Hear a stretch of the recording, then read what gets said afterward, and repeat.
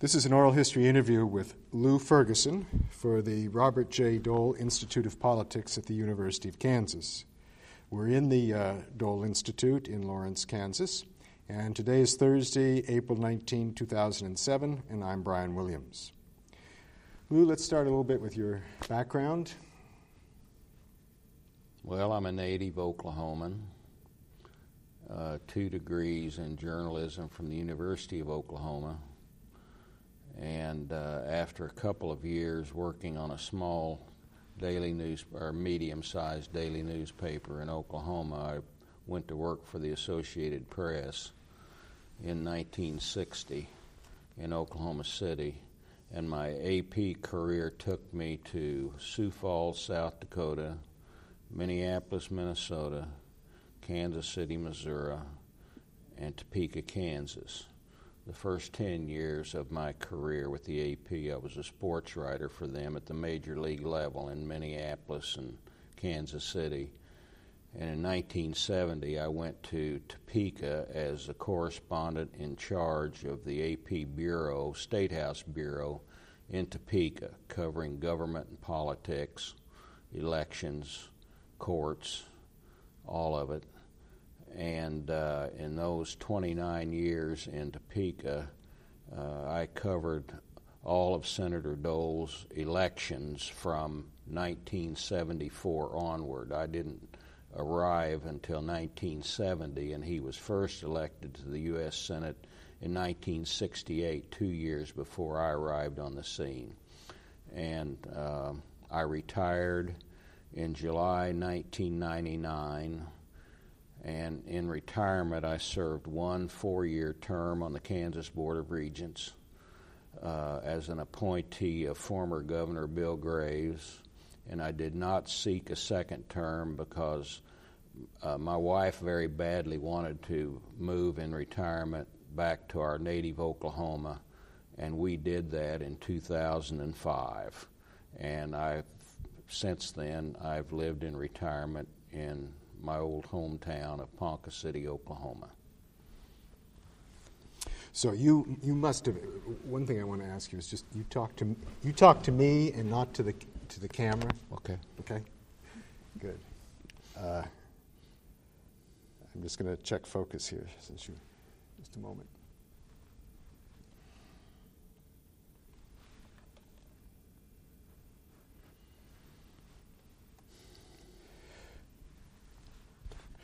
So what was that change like going from sports writing to political coverage? Well, I've joked over the years that it was a pretty natural transition, really, going from covering athletes and sports to covering politicians and government. A lot of the same verbs apply in both fields, and actually my undergraduate work at the University of Oklahoma was in government and politics, because back in my undergraduate days, I had in my mind I might go to law school, and so I was prepared to go to law school, but I never went that direction. I went into journalism instead. And looking back on your career, was that a good choice? I don't know. Most attorneys made more money than I made, but a lot of them didn't. And I know a lot of attorneys in state agencies and state government who didn't make very much money. So, but if money, no, I wouldn't trade anything. I got into writing sports because I wanted to be an athlete and I wasn't nearly good enough. And the second best thing was writing about sports, and that's what got me into journalism. And I realized one dream of covering sports at the major league level, and frankly got burned out on that after a while. And we had 2 small children, and the opportunity came along to get out of sports writing and go into government and political reporting. And so I took that opportunity. The only regret I guess I have is that I never worked in Washington, D.C. I visited there, of course, and visited the AP Bureau there, but the opportunity never came up with the AP to go in there for a year or two. That's what I wanted to do once upon a time, but the AP didn't agree with my theory that we could have been better State House reporters if we had had a little bit of Washington experience. Were you asked to go to Topeka, or did you apply for that position? Well, the AP personnel manager at the time wanted me to go into New York and become assistant sports editor of the AP in New York. We had children at the time, 2 and 4 years old, and my wife and I would not take them into that atmosphere. And so as an alternative, they said, well, the State House correspondency is open in Topeka. What would you think about that? And so I accepted that. And having stayed there, other than the fact you wanted to take a year in Washington, that was a good assignment. Oh, absolutely. It's one of the absolute plum assignments in the wire services in my time there. Of course, I feel like I was in the golden age of print journalism in the United States, because, as we all know, newspapers are struggling, and they may continue to struggle.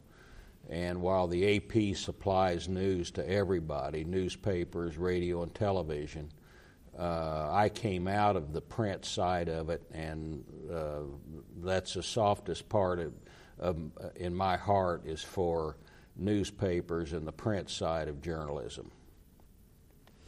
Is there any particular reason for that? Just nostalgia or anything else? You got to write longer stories than the brief 2 seconds they get in a television report. That sounds like I'm making fun of it, but there's some truth in that. You can write analysis, and you can dig deeper into stories than 3 or 4 sentences.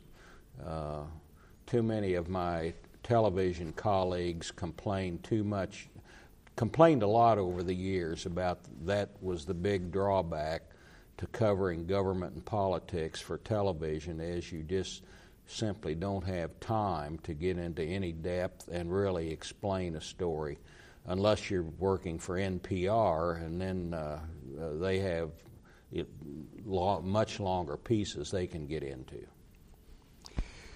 So you were aware of Senator Dole before you took the assignment in 1970, I would imagine. Oh, yes. In the fall of 1968, when he was elected to his first term in the Senate, I was already living in Merriam, Kansas, which is a suburb of Kansas City, Missouri, on the Kansas side. That's where we lived while I was a Big 8 sports writer in the Kansas City Bureau. We lived on the Kansas side, and I voted in that Kansas election in 1968.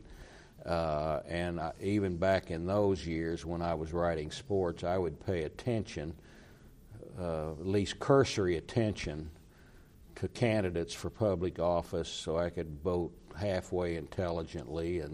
And so, yes, I was aware of Senator Dole. I didn't know a lot about him, but I knew he had run for the Senate and got elected.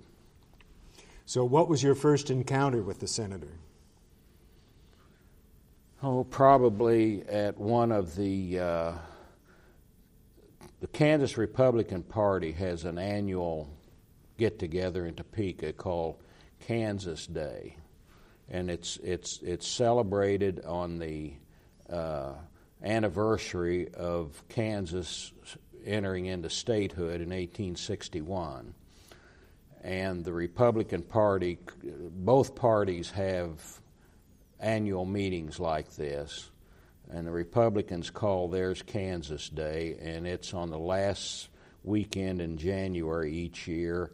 And my first time I met Senator Dole, I'm sure, was at one of those Kansas Day gatherings, either in like 1971 or 72. Just as a footnote, what do the Democrats call their? Washington Day. All right. So what were your impressions of Senator Dole prior to the 1974 election? campaign? Well, he struck me as very competent, very ambitious, and already developing into a very battle-seasoned, tough politician. And he had served as chairman of the National Republican Party during the Watergate episode, and I was aware of that, and we had done stories about him when he came back, interviews with him and whatnot, and I knew, and it was borne out later, that he faced a very tough re-election in 1974. And I will tell you that in either late 73 or early 74, his campaign was considered to be somewhat disorganized, and he was fending off media and Democratic allegations that somehow he might have known about Watergate and even been involved in Watergate in some way. It proved not to be true, but those were the accusations swirling around. As a matter of fact, one of his nemesis was an attorney from Hays, Kansas, named Norbert Dreiling, who was chairman of the Kansas Democratic Party. And Norbert was a brilliant attorney and a great political strategist. And Norbert had a fantastic knack for hitting Republicans where it hurt with his verbal barbs.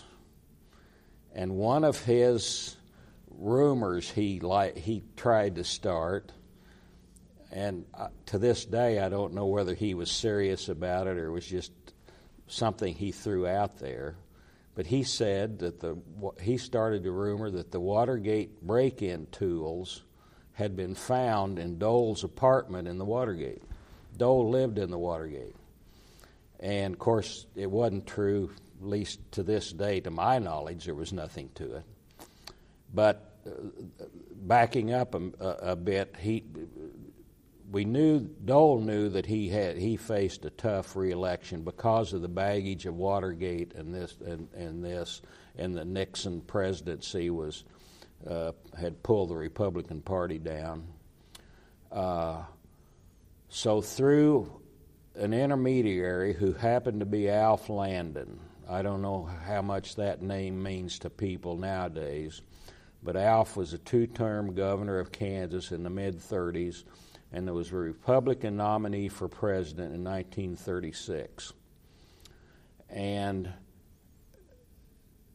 Alf had sort of latched on to the AP correspondence for years to maintain contact with them, to find out, so he could find out what we knew was going on in Kansas politics.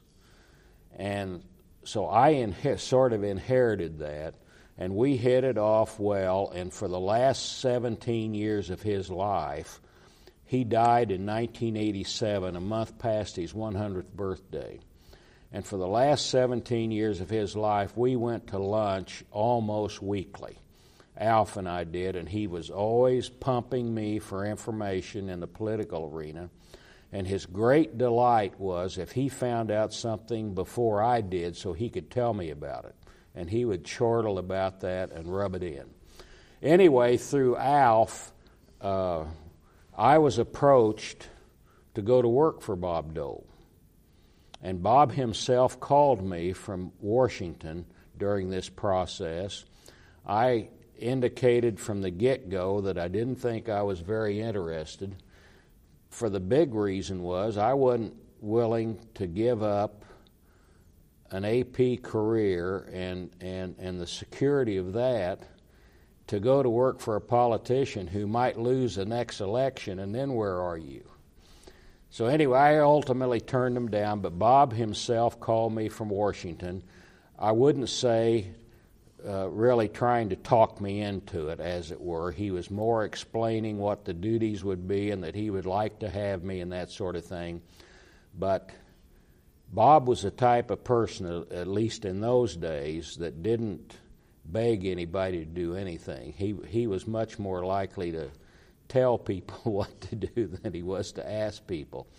Anyway, a funny aside to that story is that Alf had a very fertile mind, bright guy. By this time he was well into his 80s, but he still maintained a very active mind, and he read widely. He read 2 or 3 papers a day, and he would read, do some book reading, not a lot, but mainly he kept up with current events. And he knew, and I knew, that a little weekly newspaper northwest of Topeka in a town called St. Mary's, the weekly newspaper was for sale.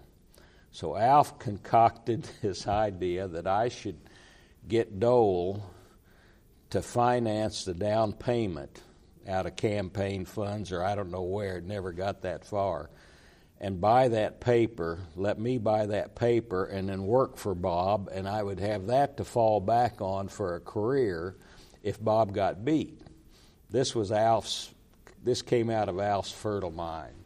Well, nothing ever came of it, and I told Bob, I appreciated the offer and considered it a compliment, but I wasn't prepared to abandon an AP career. And he went on and ran for re-election in 1974 and got re-elected. Do you think there was in Alf's mind or in the senator's mind that having you on board would be sort of damage control in terms of his difficulties with Watergate and so forth? I think there was some element of that. We only had one conversation by telephone, one-on-one. Other intermediaries also talked to me about it, but I only talked to the senator once about it. And I got the impression that he thought I could lend credibility to his re-election campaign, and because the AP had a high degree of credibility in Kansas. Almost every newspaper subscribed were clients of the AP and most of the radio and television stations. And by that time, after 3 years in Kansas, I guess I was fairly well known, or he and Alf thought so. And I think that, plus he thought I was competent and I could do some speech writing he mentioned speech writing and helping flesh out issues and just kind of keeping an ear to the ground and keep him out of trouble and maybe come up with some ideas how he could overcome this stigma of Watergate. I don't know how much I would have helped him or hurt him, but I will never know. But that was my impression after talking to him and Alf and others of why he wanted me to go to work for him. I don't want to overemphasize hindsight and whatnot, but looking back on that opportunity that was placed before you, do you regret not having gone with the senator? No, not at all. And I'll be candid with you. I don't think I could have worked for Bob Dole back in those days. I knew staffers of his, and there were times he was extremely hard on them. A young man who, I guess he was about my age at the time, named Bob Miner, worked for Senator Dole in those days, and he told me some stories of things that happened on the inside, affected Bob's relationship to his staff, that I don't think I would have lasted long. I would have just walked away from it. And that was a big factor in me turning him down. By this time you were getting, or maybe from the start, you were getting front-page byline articles on political issues in Kansas. Oh, yes. So you were well known in the community. I got a lot better known later because I became frankly, something of a... I stayed so long, you become a legend when you stay as long as I did. We never intended to stay in Topeka that long. I never intended to stay in that job that long, but our 2 children grew up there, and my wife went back to teaching school there, and we just never left until after retirement. Before we leave, or before we get a little deeper into the 1974 campaign, during the period 70 to 74, did you have many one-on-one opportunities with Senator Dole? They would have been brief interviews when he came back. He didn't come back to visit Kansas a great deal, and especially after the 74 campaign, it was rare for him to be back here because as he worked his way up the Senate ladder, he had a pretty safe seat, and he didn't have to come back here very much to maintain contact. He had a very loyal Republican constituency, and he knew that, and he just didn't have to work it very much. Now, when he would come back for this Kansas Day event, as I've told you, he was very friendly, gregarious, greeting everybody. And by and large, that Republican constituency loved him. I mean, they highly respected him and they liked him. Did you do much interviewing of Kansans about their attitudes towards the senator? Some, not a great deal, but I traveled, made a couple of campaign trips during that 74 campaign, and I would ask people who came to his or Congressman Roy's campaign events. I would ask the people who were there, but the problem with that kind of interview is that those people are there because they liked his candidates, so you're not going to get any, quote, dirt on them or anything negative. But I don't recall, well, I know I didn't, I didn't set out and take a grand tour of the state to test the public water and feel the public pulse of what they thought about Senator Dole.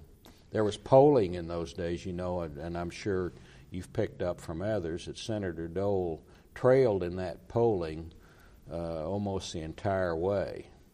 In fact, Congressman Roy went into the final weekend with a 3 or 4 point lead and then fell off the table in the last 3 days. Before we talk a lot more about that, can you generalize on the kind of press Dole was getting in the period 70 to 74? Was it just uniformly positive, or were there pockets of resistance? There was a chain of newspapers, mainly in southwest Kansas, called the Harris Chain, after the gentleman who had founded the chain, anchored by the Hutchinson News. And they were probably the most critical of Dole. Not that they went out of their way to criticize him, but I think you ask about was there universal praise of him or not, and no, I think it was mostly positive. What questioning there was of Dole's role behind the scenes of running the Republican Party during the Watergate episode would have come probably from editorials, mainly in the Harris papers, and a famous old editor and publisher of the Parson's Sun named Clyde Reed. Clyde could be critical of Dole. I mean, Clyde was a Republican and he supported Dole, but if he thought Bob had a smear of mustard on his face, he would editorialize about it. Were there some Democratic leaning papers in the state at that time? One alone, the Junction City Daily Union, whose publisher was John D. Montgomery, and the reason I emphasize the initial is his son was John G. Montgomery, and so we always use the middle initial to distinguish between them. In fact, his son, John Gray Montgomery, is still the publisher to this day of the Junction City Union. But the older gentleman, John David Montgomery, was a big Democrat, and that was the only paper back in those days that had a decided Democratic leaning. Of the daily newspapers, now I couldn't comment on the weekly newspapers. I didn't pay enough attention to them. Right. So give me your share with me your recollections of the 1974 campaign. Well, like others, I think it did ultimately turn on the abortion issue. And I could be wrong, but in my mind that was maybe the first statewide election, perhaps in the United States, that in which the abortion issue was that big a deciding hot-button issue. It later became, of course, all over the country. It had not been much of an issue in Kansas up till then. Kansas had, the Kansas legislature had passed a law in 1970 allowing abortions under certain conditions. For example, you had to get 3 doctors had to agree that the abortion was necessary for the life, health of the mother. That later got struck down by the courts, who said they only needed 1 doctor to make that determination. So abortion wasn't unknown in Kansas until '74, but it had gradually grown, and Kansas Right to Life in those days was the primary anti-abortion organization in the state. And they just came to prominence in that period leading up to the 1974 election, between 70 and 74. I'm sure they had been organized before 1970, but nobody heard much or paid much attention to them. And I would say, like in September or October of that 74 campaign, literature started appearing primarily in the form of flyers placed on the windshields of cars at churches, or evangelical churches around the state and Catholic churches, accusing Bill Roy, who was a physician in OBGYN, and some of this literature was pretty raw. Pictures of fetuses in plastic bags, for example. And I can remember at a news conference, probably sometime in late September, early October, asking Senator Dole what he thought about this and giving him every opportunity to either repudiate it or distance himself from it. And his response was, I have no control over what a third-party group like this does. So he would neither renounce it nor repudiate it. He didn't say, I condone it, I encourage it, or anything, but he certainly didn't repudiate it, and steadfastly maintained that he and his campaign were behind it in no way whatsoever. But it certainly benefited him, and as the campaign drumbeat quickened in October, in my recollection, the Kansas Right to Life became more and more vocal, anti-Roy. As a matter of fact, painting him by word of mouth and behind the scenes as being one of the state's leading abortionists. And in fact, he was not, as I'm sure he told you. I don't want to characterize what he did. He may have performed a few abortions, and there may have been others performed in the partnership he had in which he was involved in Topeka.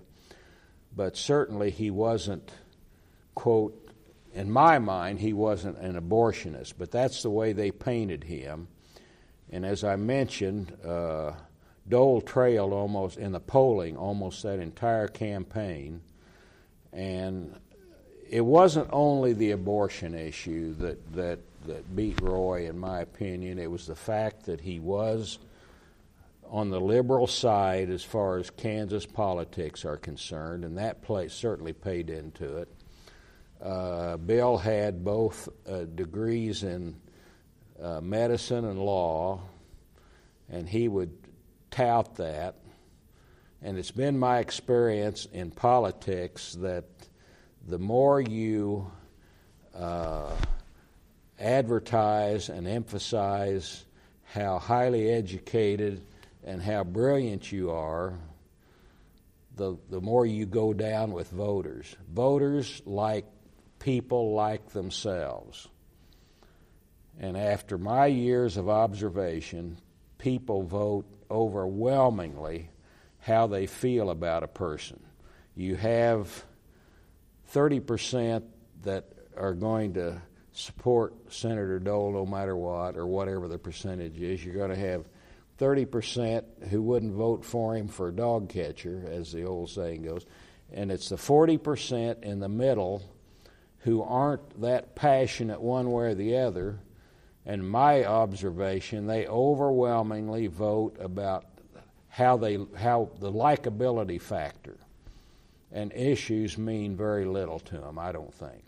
Or as long as they're not a hunter and some candidates saying, well, I'm going to take all the shotguns and rifles away from the hunters, then they're going to oppose the guy. But so Roy's personality played into it. And the abortion thing, in my opinion, was really what tipped the scales finally in Dole's favor. Now, following your line of reasoning here, Dole must then have looked much more familiar and likable to people. Well, I don't know how about likability, but he certainly came across as more in tune with a majority of Kansans politically, where they were on the political spectrum. On the, Bob Dole didn't come across as an extreme conservative, and by today's standards, he was really middle of the road. Back then, he was considered conservative, and I think he called himself conservative. But Bill Roy was so much more. The contrast was obvious between Bob Dole, the conservative, and Bill Roy, the liberal. And I think in the final analysis, a lot of these swing group voters in the middle just came down on the side that Bill Roy was just a little too liberal for them. And then the abortion thing swung some others. How did the Vietnam War play out in that campaign? Don't remember it ever being an issue, in all honesty. Don't remember it. But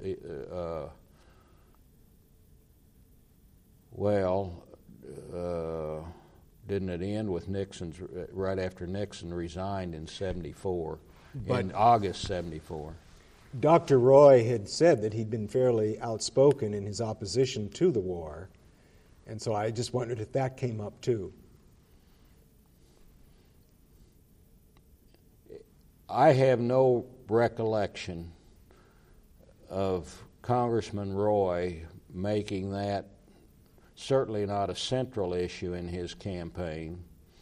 And in my mind, I don't even remember it being a major issue. Now, I could be wrong, and I'll stand corrected. If Bill said it, I won't quarrel with him. Was it a surprise that he became the Democratic nominee? No. You got to remember how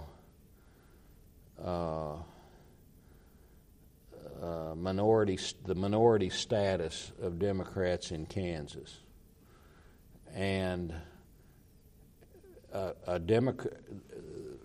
first place they've had the number of Democratic congressmen you can name in this state's history, you can put on two hands, maybe one. I'd have to tally them up. And they've never had a Democratic senator from Kansas. So a sitting Democratic congressman running for the U.S. Senate was entirely logical, and I don't remember that. I don't think Bill even had a primary opponent. If he did, it was somebody so minor, that they had no chance against him. Democrats in general in Kansas have very few political stars, and therefore very seldom do they have a major primary fight over any statewide or congressional nomination. There have been a handful, but not very often do they so. There was nobody in the Democratic Party. If Bill Roy wanted to run for the U.S. Senate, there was nobody going to challenge him for it.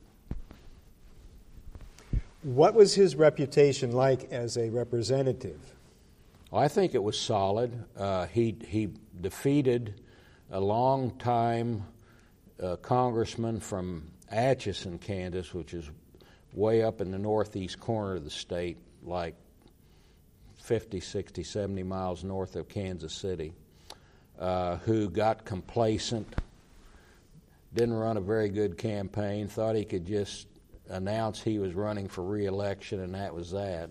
And Bill sort of snuck up on him and beat him in 1970. And it was a big surprise when this incumbent got beat. And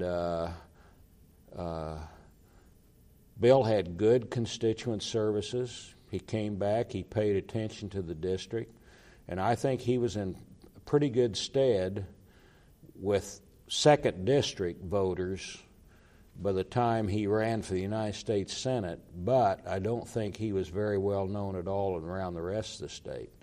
And in the big voter blocks of Wichita and suburban Kansas City, I don't think he was very well known, and that probably hurt him.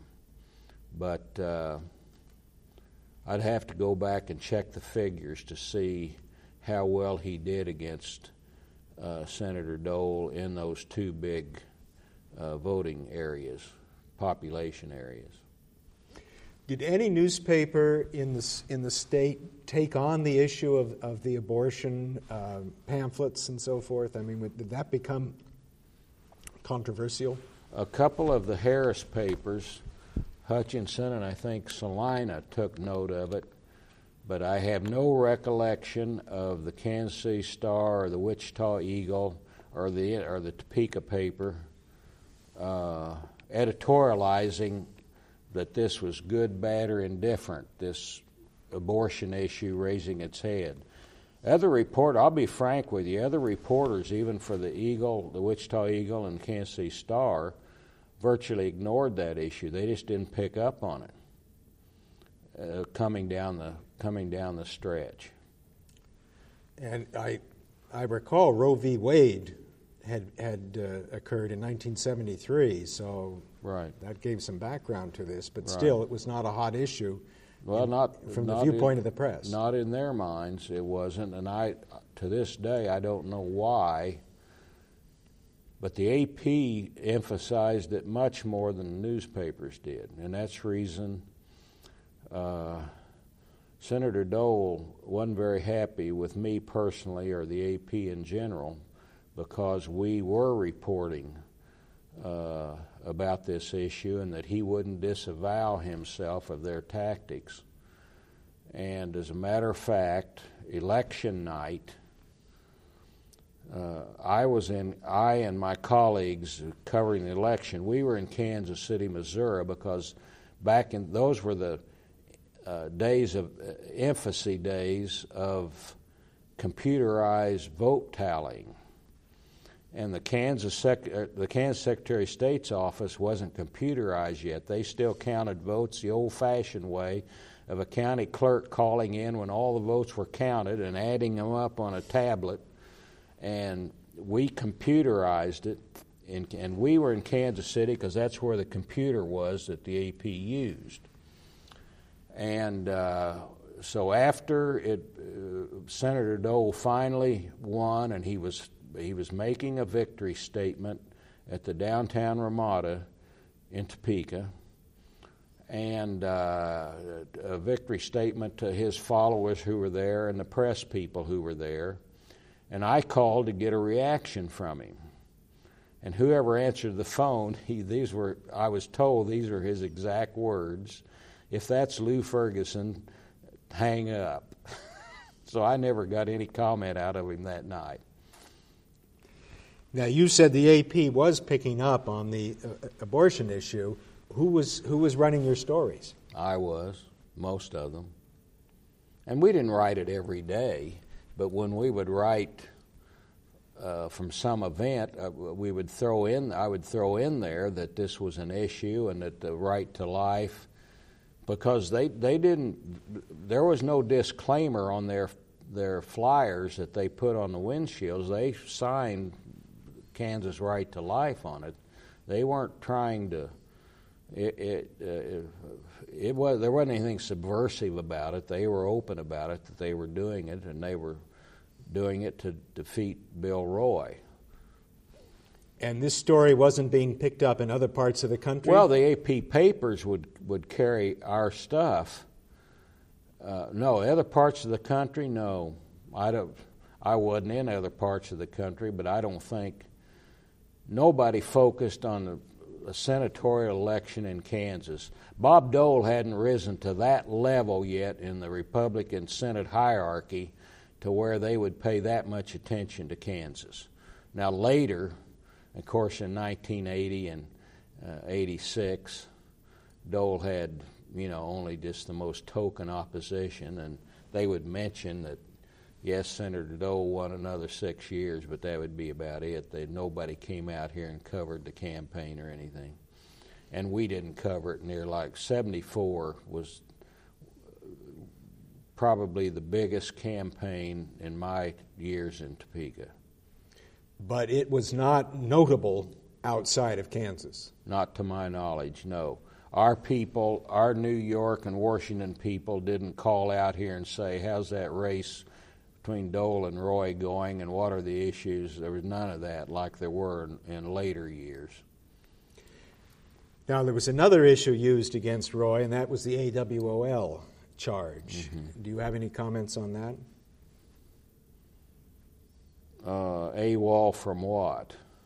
Well, because I don't remember that. Oh, well, the claim was that he was AWOL on veterans matters. Oh, okay. I didn't know what issue you referred to. Well, yeah, that was Dole used that, of course, because of his support strong support for and his interest in veterans issues. But I don't know. Maybe Bill thinks it was a big issue. In my thinking back in my mind, it was an issue, but it wasn't a big issue to my mind. The big issues was how liberal is Bill Roy, and how many abortions has he or has he not performed. Trying to think if there's any. Those were by far the two overwhelming issues in that campaign, in my judgment. And Dr. Roy emphasizes the abortion issue, but maybe doesn't agree with you on the other matter?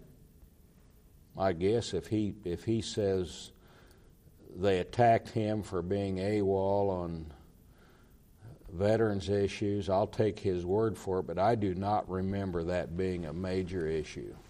Right. So let's see, the next race, the big Dole story was the VP. He was the vice presidential candidate. Do you have any recollections about that? Oh, yes. Well, Dole declared for president in 1988 in his hometown of Russell, Kansas. No, I'm asking you about the 76 run as the Ford's vice presidential candidate. Right. Okay, my recollection of that is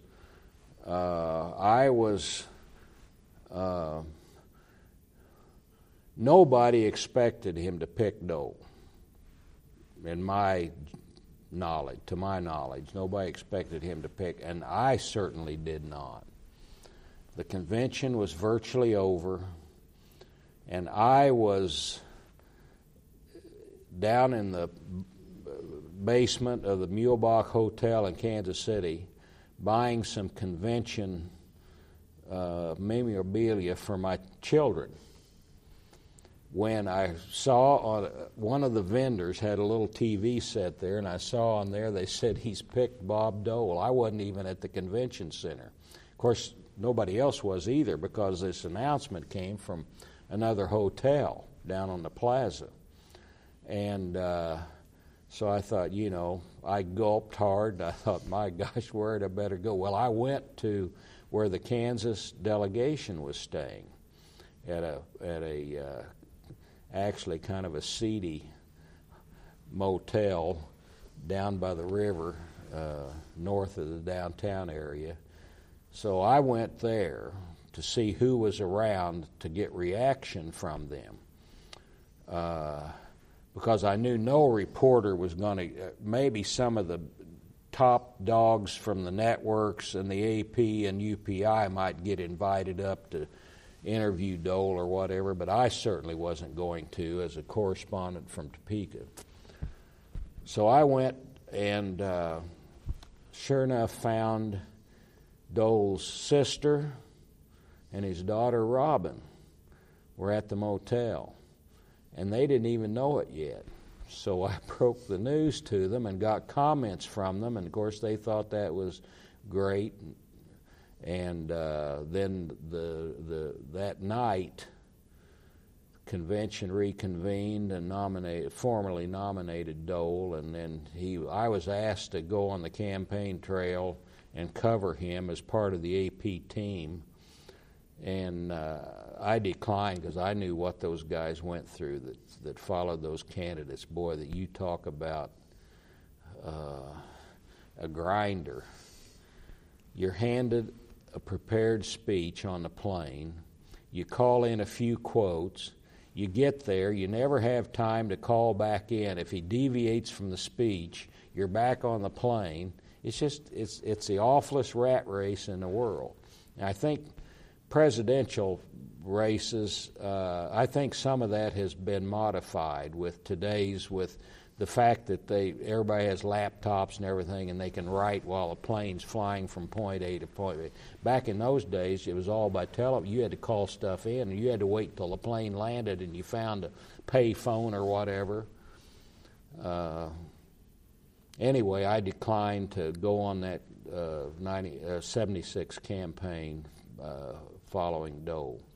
Did Dole make any or some visits to the state during that campaign? I don't think so. Any more than in '96 when he was awarded the nomination, he never came to see the Kansas delegation in San Diego. You'll get to that later. So the next race was in 1980 when John Simpson was the opponent, the Democrat. What was that like?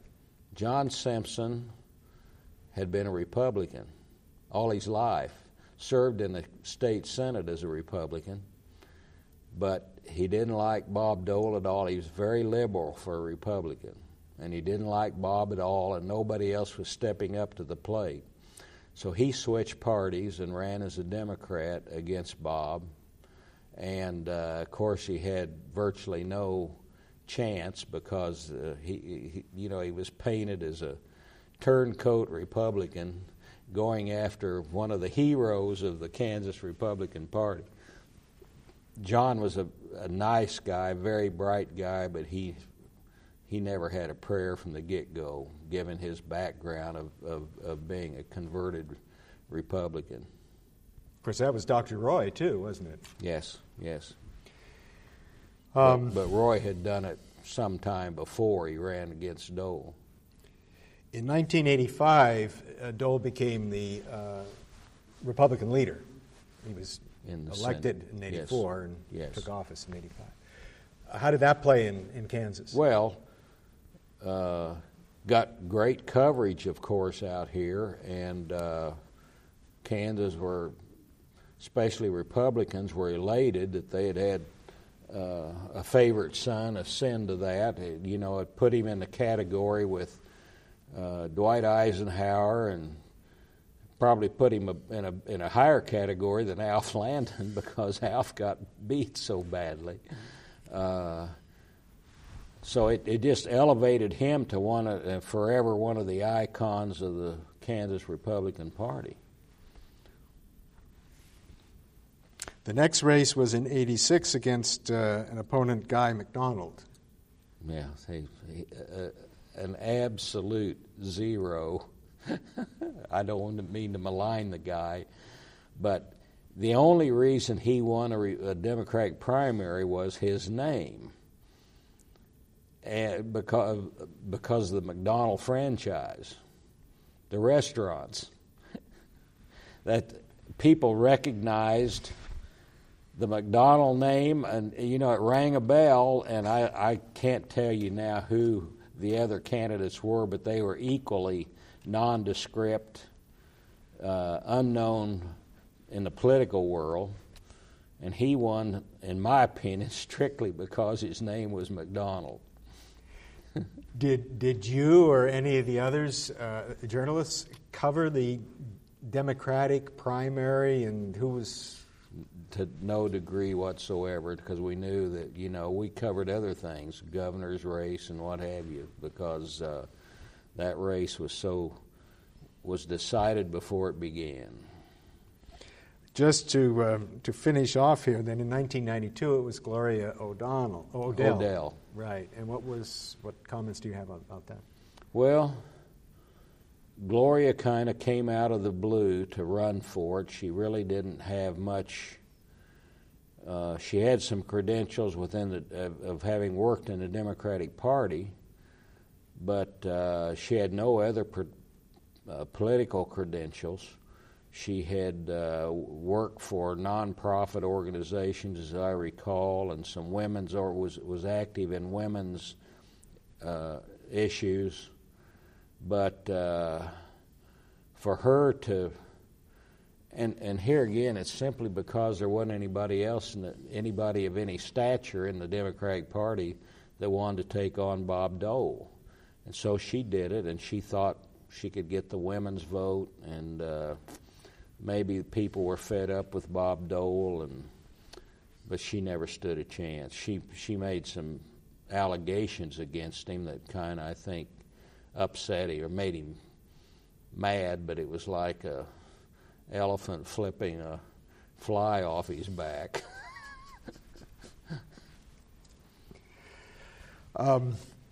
Let's turn to some of the issues that Senator Dole was dealing with in Washington, both as a member of the Senate and as the leader. Were some of those big issues out here? I would suspect like farm policy would be. Well, yeah, farm policy is always a big issue in Kansas, and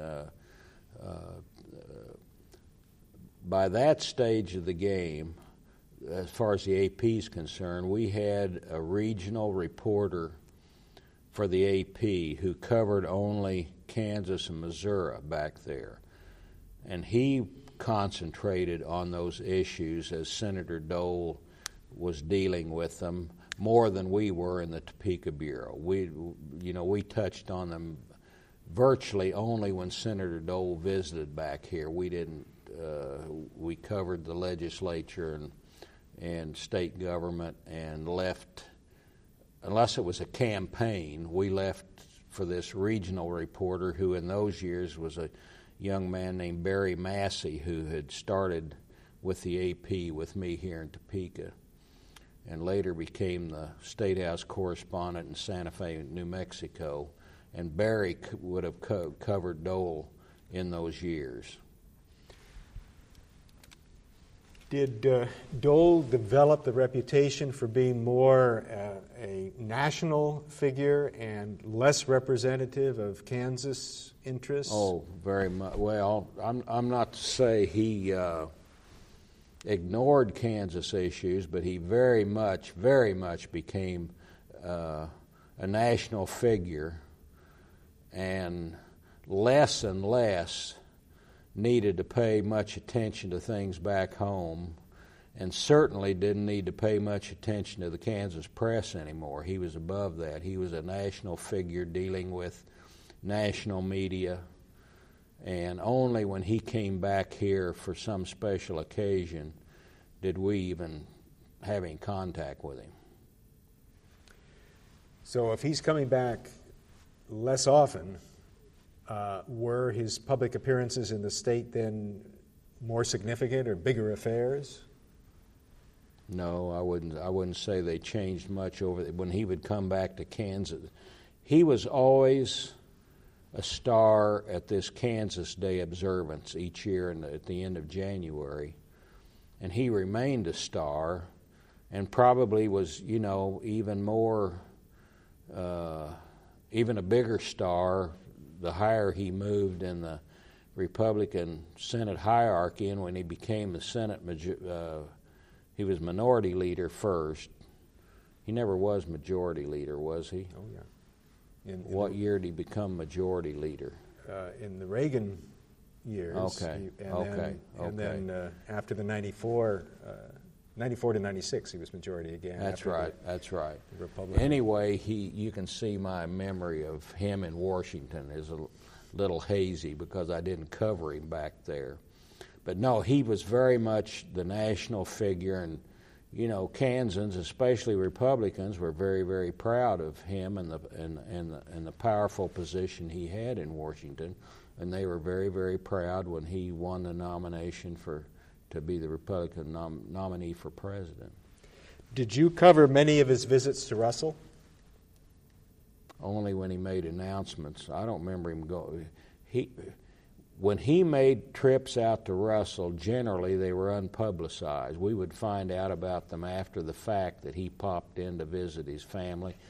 But I don't have a recollection of him going back to Russell very many times. He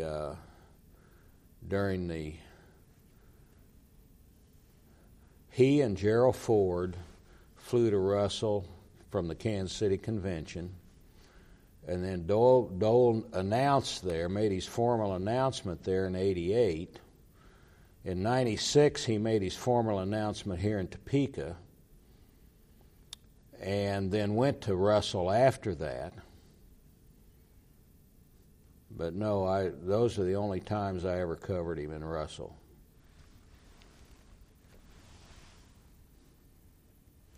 All right, we've come to the end of this tape, so I'm going to stop for a moment here. Just a moment. Very good.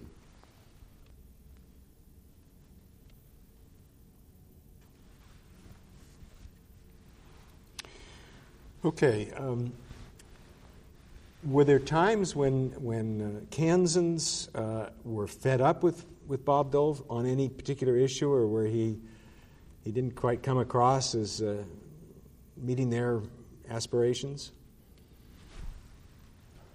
Well, I'm sure Democrats could cite you any number of issues, but I don't recall any that stirred up the Republican base, that got him crosswise with the Republican base.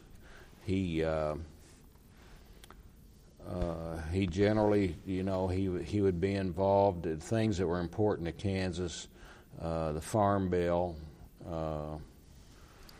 veterans issues. He was always very strong on those, and Kansans recognized that, and he succeeded in any number of instances in acquiring funding for buildings and programs, and succeeded in the early to mid-'90s in getting several regional offices of federal agencies relocated from Kansas City, Missouri to Kansas City, Kansas. And there's a brand new, well, it's not new now, but there's newer federal courthouse building in Kansas City, Kansas that bears his name, and he secured the funding for that. At one point, there was the issue of the sale of wheat to the Soviet Union. And it's my understanding that kind of cut two different ways. One, why are we feeding communists? So we're against it. On the other hand, what are we doing with our wheat? Here's a major market. How did that play out in the state? Plays out very simple. It's black and white. You sell wheat to anybody you can sell it to.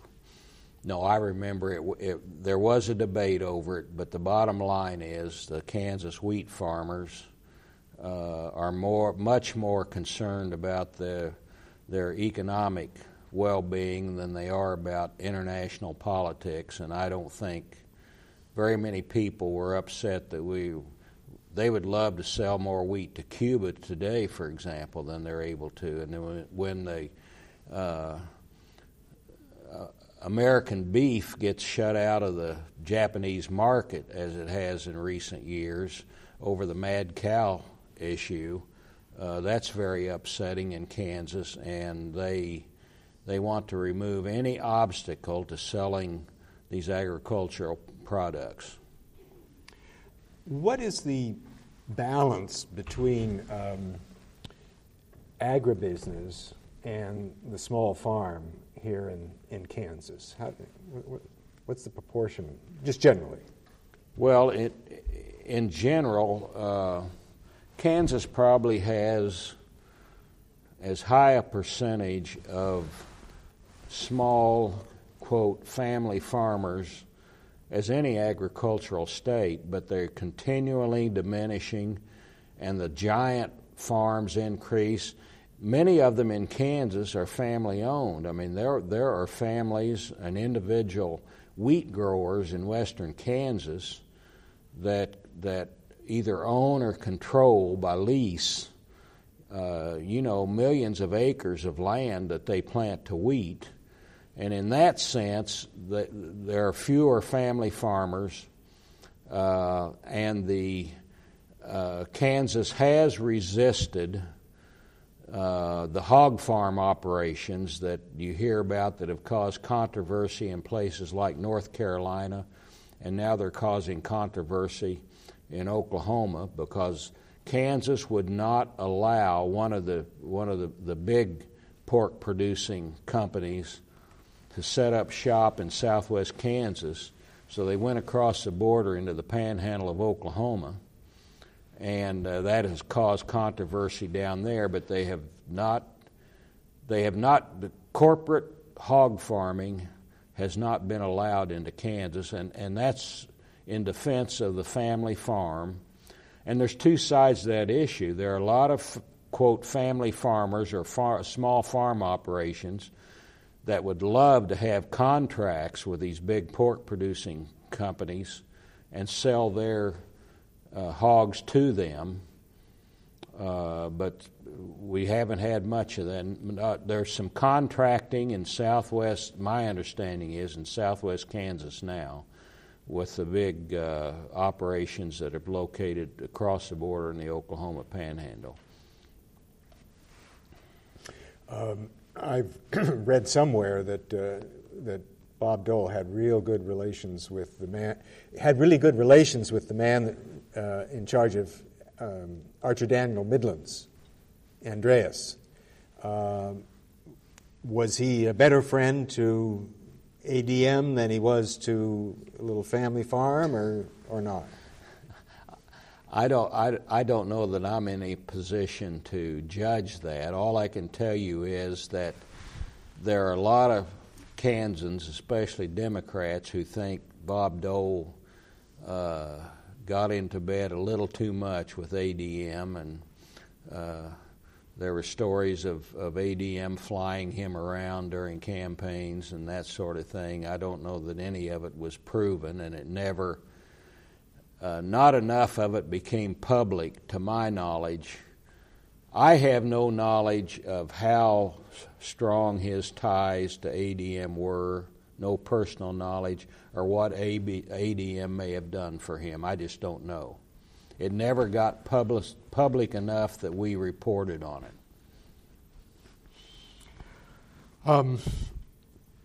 When Bill Clinton became president, Dole was pretty sharp with him and really didn't want him to succeed in any legislative way.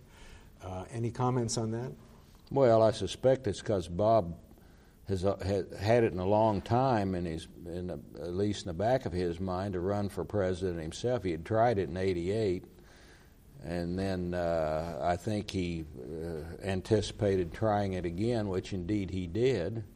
So why would you want the person you're going to challenge to succeed? That's just the way the political game is played.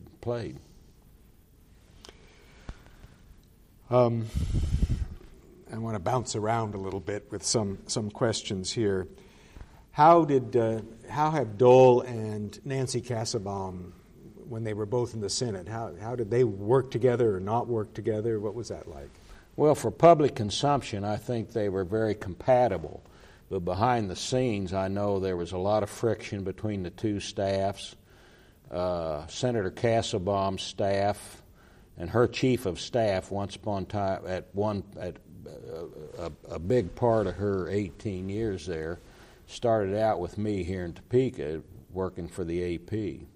Went to Washington with the AP, and then Nancy hired him off the national staff of the AP.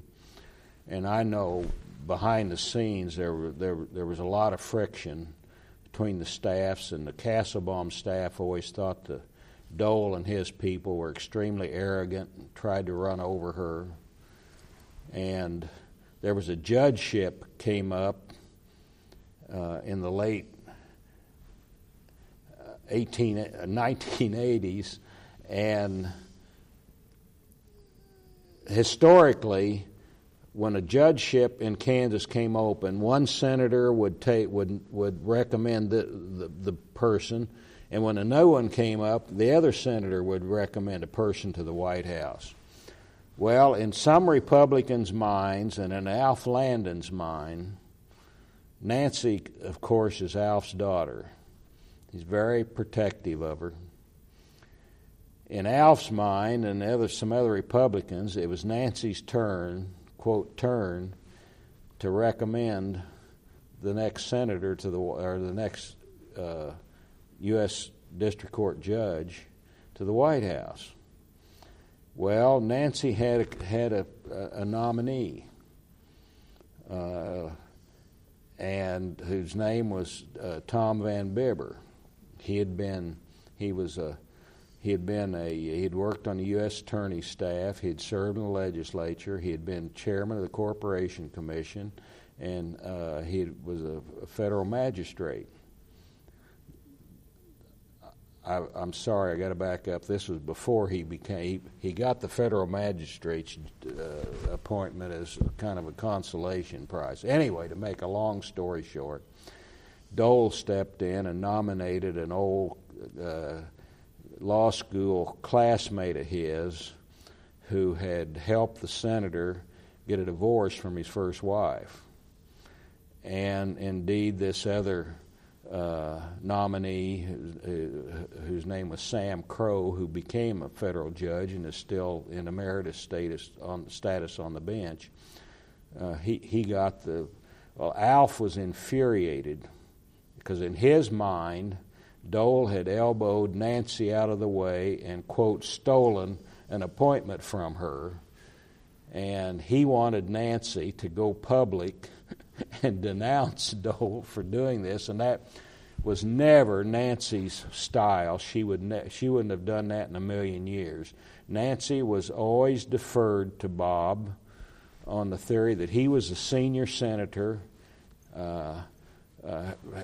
much higher in the Republican hierarchy than she was, and so she did nothing about it. And indeed, her nominee, Tom Van Bibber, later became a federal judge and had Senator Dole's support, but the support of both senators when he got it.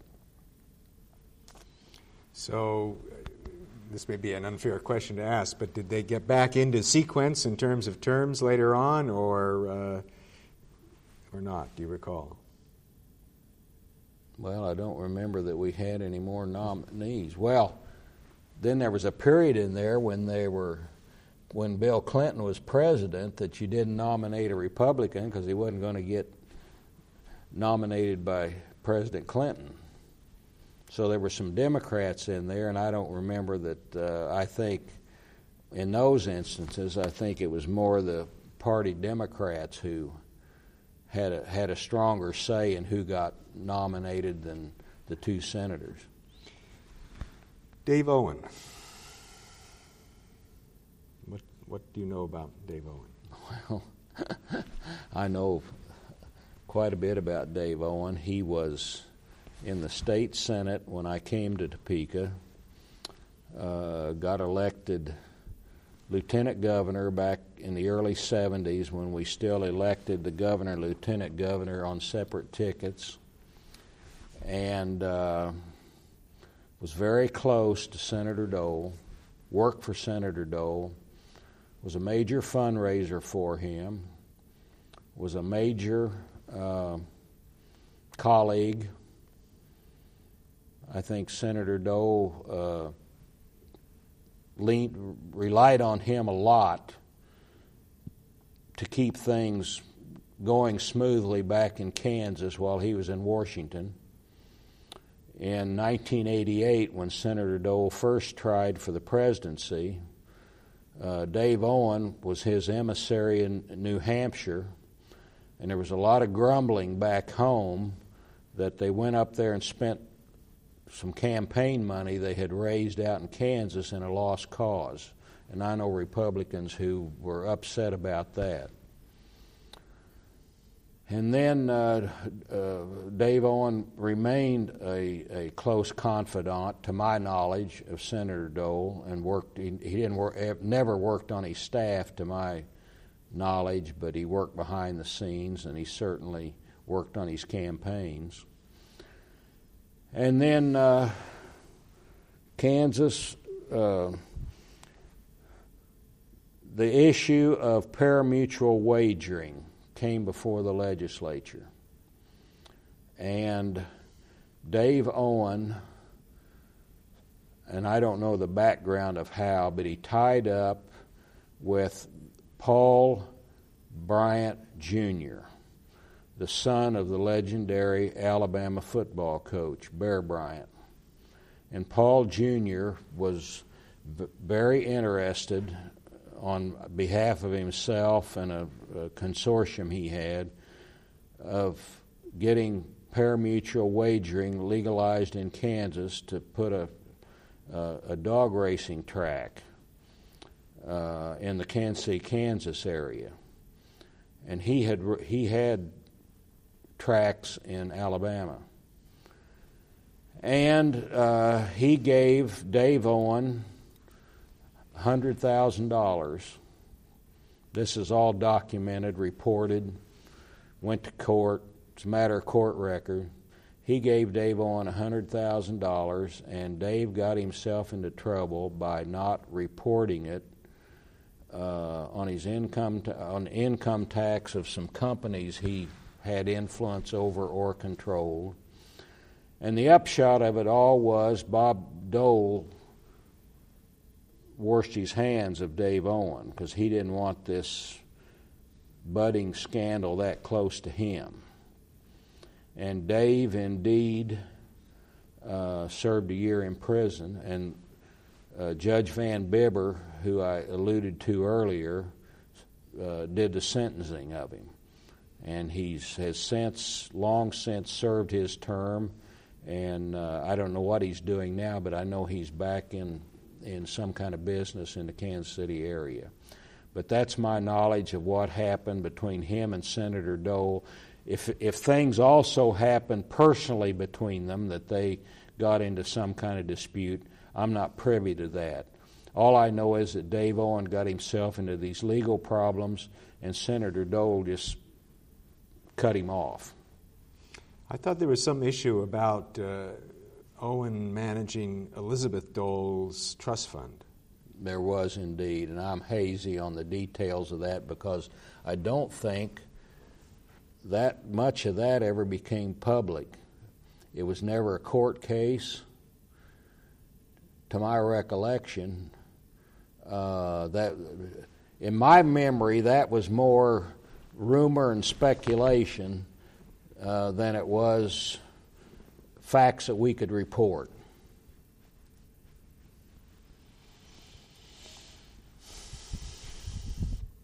Now, we sort of passed over the 1988 presidential campaign. Is there anything to say about that? Well, I think out here in Kansas, we mostly thought it was a non-starter from the beginning.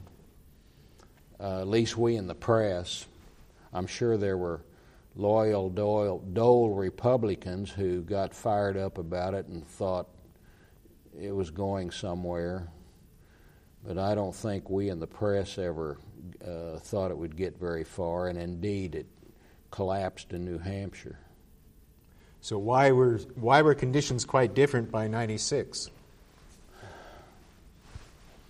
Dole had built a major reputation as the Republican leader of the Senate. He had run as a vice presidential nominee, and frankly, and I've heard other people say this, I think it was just Bob's turn. Republicans used to be that way. It was whoever was next in line. I think that a lot of people in the party thought they owed it to Bob. But as the speculation was, and as it turned out it was true, that at that point in time Bill Clinton remained so popular that Bob really never had much of a chance. Do you think he really wanted to be president? Oh yes, I do. And I'll go beyond that. I think he would have been a very good president. He was analytical. He was smart. He knew how to strike compromises in government, and that's one of our big problems since. Is the two factions are at loggerheads all the time in Washington. They can't get anything done. Bob Dole knew how to strike compromises when it was required. Not that he wasn't fiercely partisan. Everybody knows he was. And yet he knew how to get along with the other side when something really needed to be done. And he knew the ways of Washington. Maybe he knew them too well. Maybe that was a strike against him.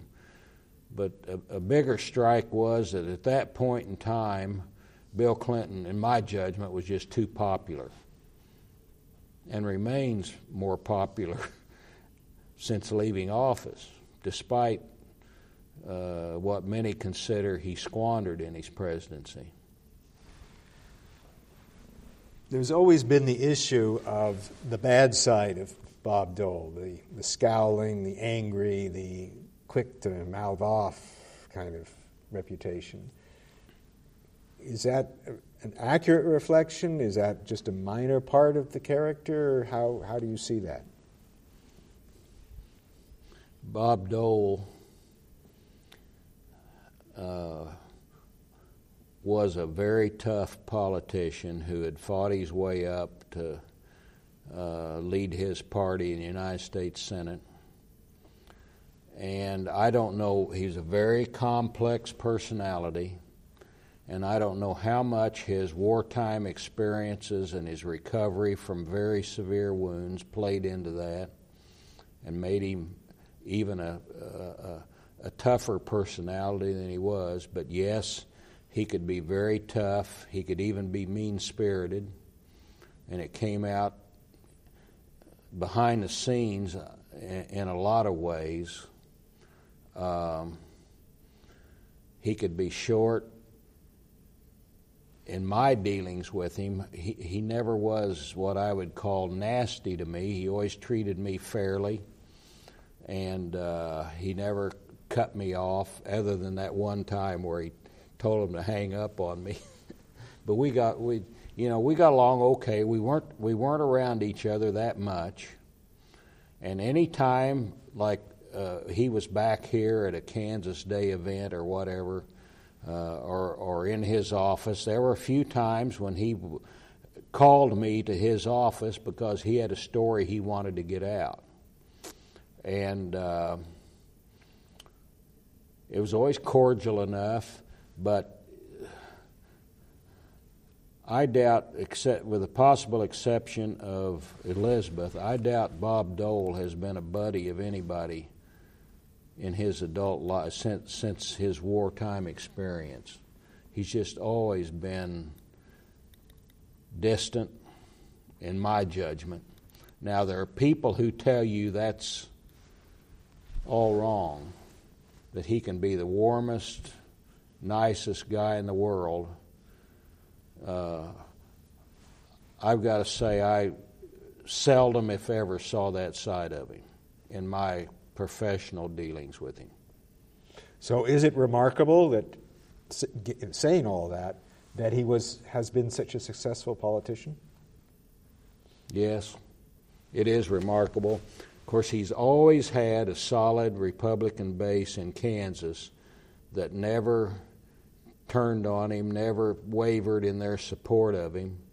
So he never had to really watch his hind flank like a lot of politicians have to do, especially those where the voter registration's virtually a toss-up or they've got potential tough opponents waiting in the wings to take them on.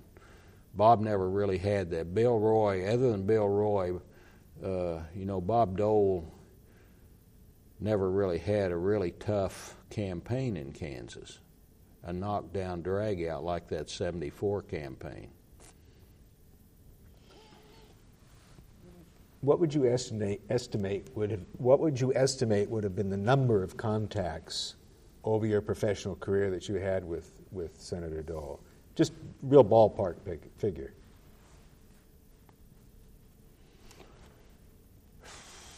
29 years, probably 2 or 3 a year for maybe 4 for 29 years. I suppose the ballpark between 80 and 100. One-on-ones or? Oh, no. Just being with him. Him making appearances here for a news conference,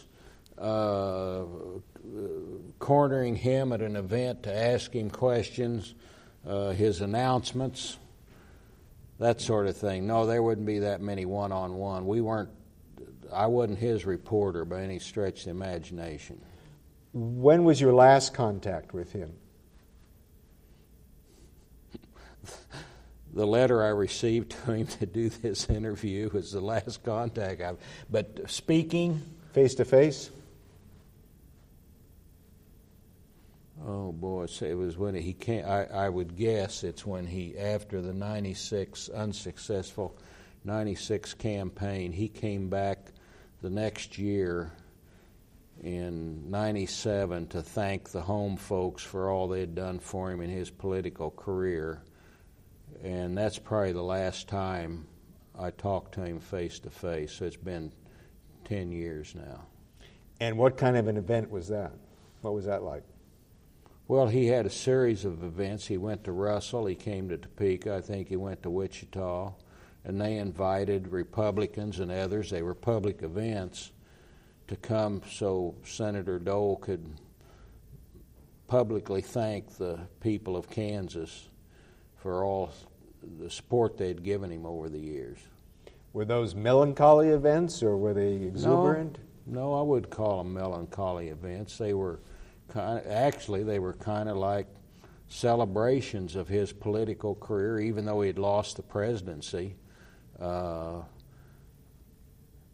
weren't people wearing sackcloth and renting their garments because this was quite a few months after the 96 election, and I would classify them more as celebrations of his long political career and what he had done for Kansas.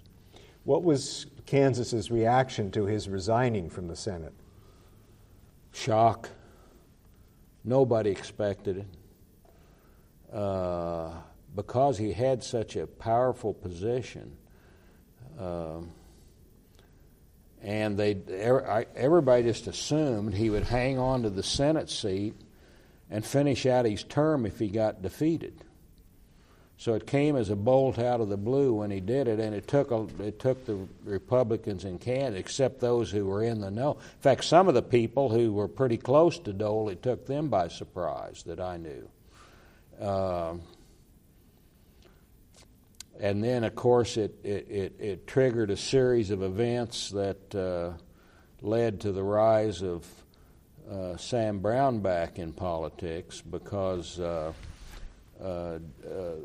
governor at the time, Bill Graves, appointed his lieutenant governor, Sheila Fromm, to replace Bob, and then they had to have an election in the fall of '96 to decide his successor, and Brownback ran for that, challenged Fromm for it, and it was a fairly bitter campaign, and Brownback won that campaign and then won re-election, and then rose in the estimation of the cultural Republicans, conservative Republicans, until he could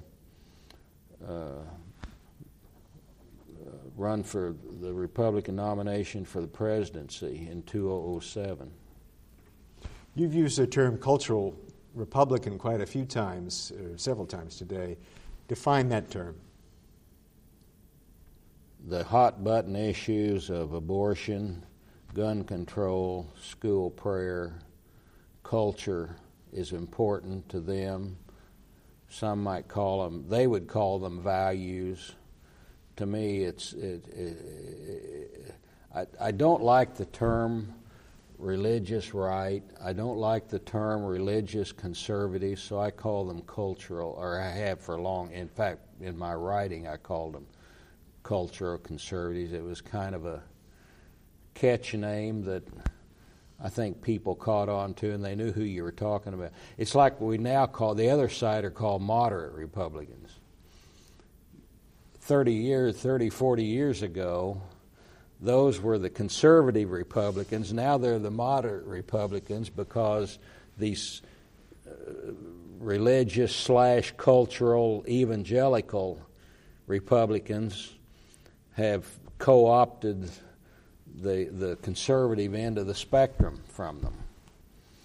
There was a former member of the Republican National Committee from Topeka, I'm sorry, he's from Wichita, who said, he used to consider himself as conservative as there was in the Republican Party, and he said, I don't know when I became a moderate, but that's what they call me now.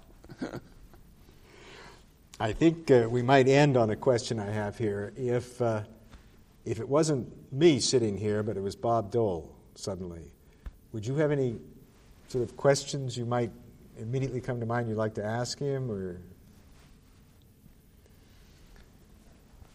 well, I think I would ask him if he ever wished he had exhibited a little bit softer personality in the old days, because he came across as very harsh personality for a lot of years. Some would even say mean. And I never could understand. I always thought he didn't have to be that way. He could have been a lot, he could have softened that a lot and still been just as popular. And like I said earlier, I don't know how much of that came out of his war experience and his wound experience and his clawing his way.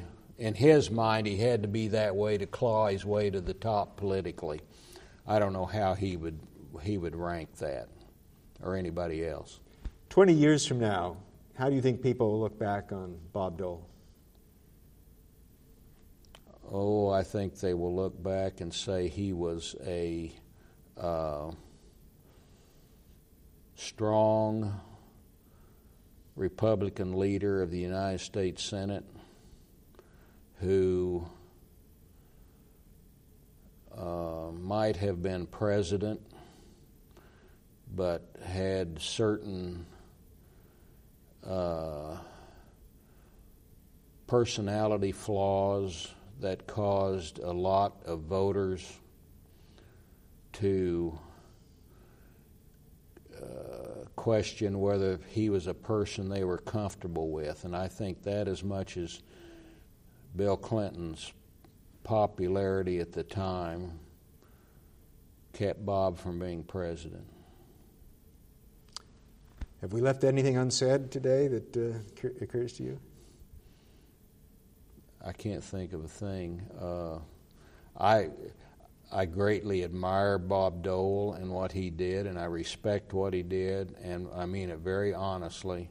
I wish he could have softened up his public image at that period, critical period in his career, when he might have come across as a nicer guy, and it might have gotten him even farther in politics. A lot of people remember how nasty he came across in that vice presidential debate, and a lot of people, it never left their minds. And I always thought he didn't need to do that. He didn't need to be, the popular political phrase is, a hatchet man. Gerald Ford, in my opinion, didn't need that, and Bob Dole didn't need to fill that role, but somebody, he or somebody told him, I guess, to do it. And on his behalf, I've always regretted he came across like that. Thank you.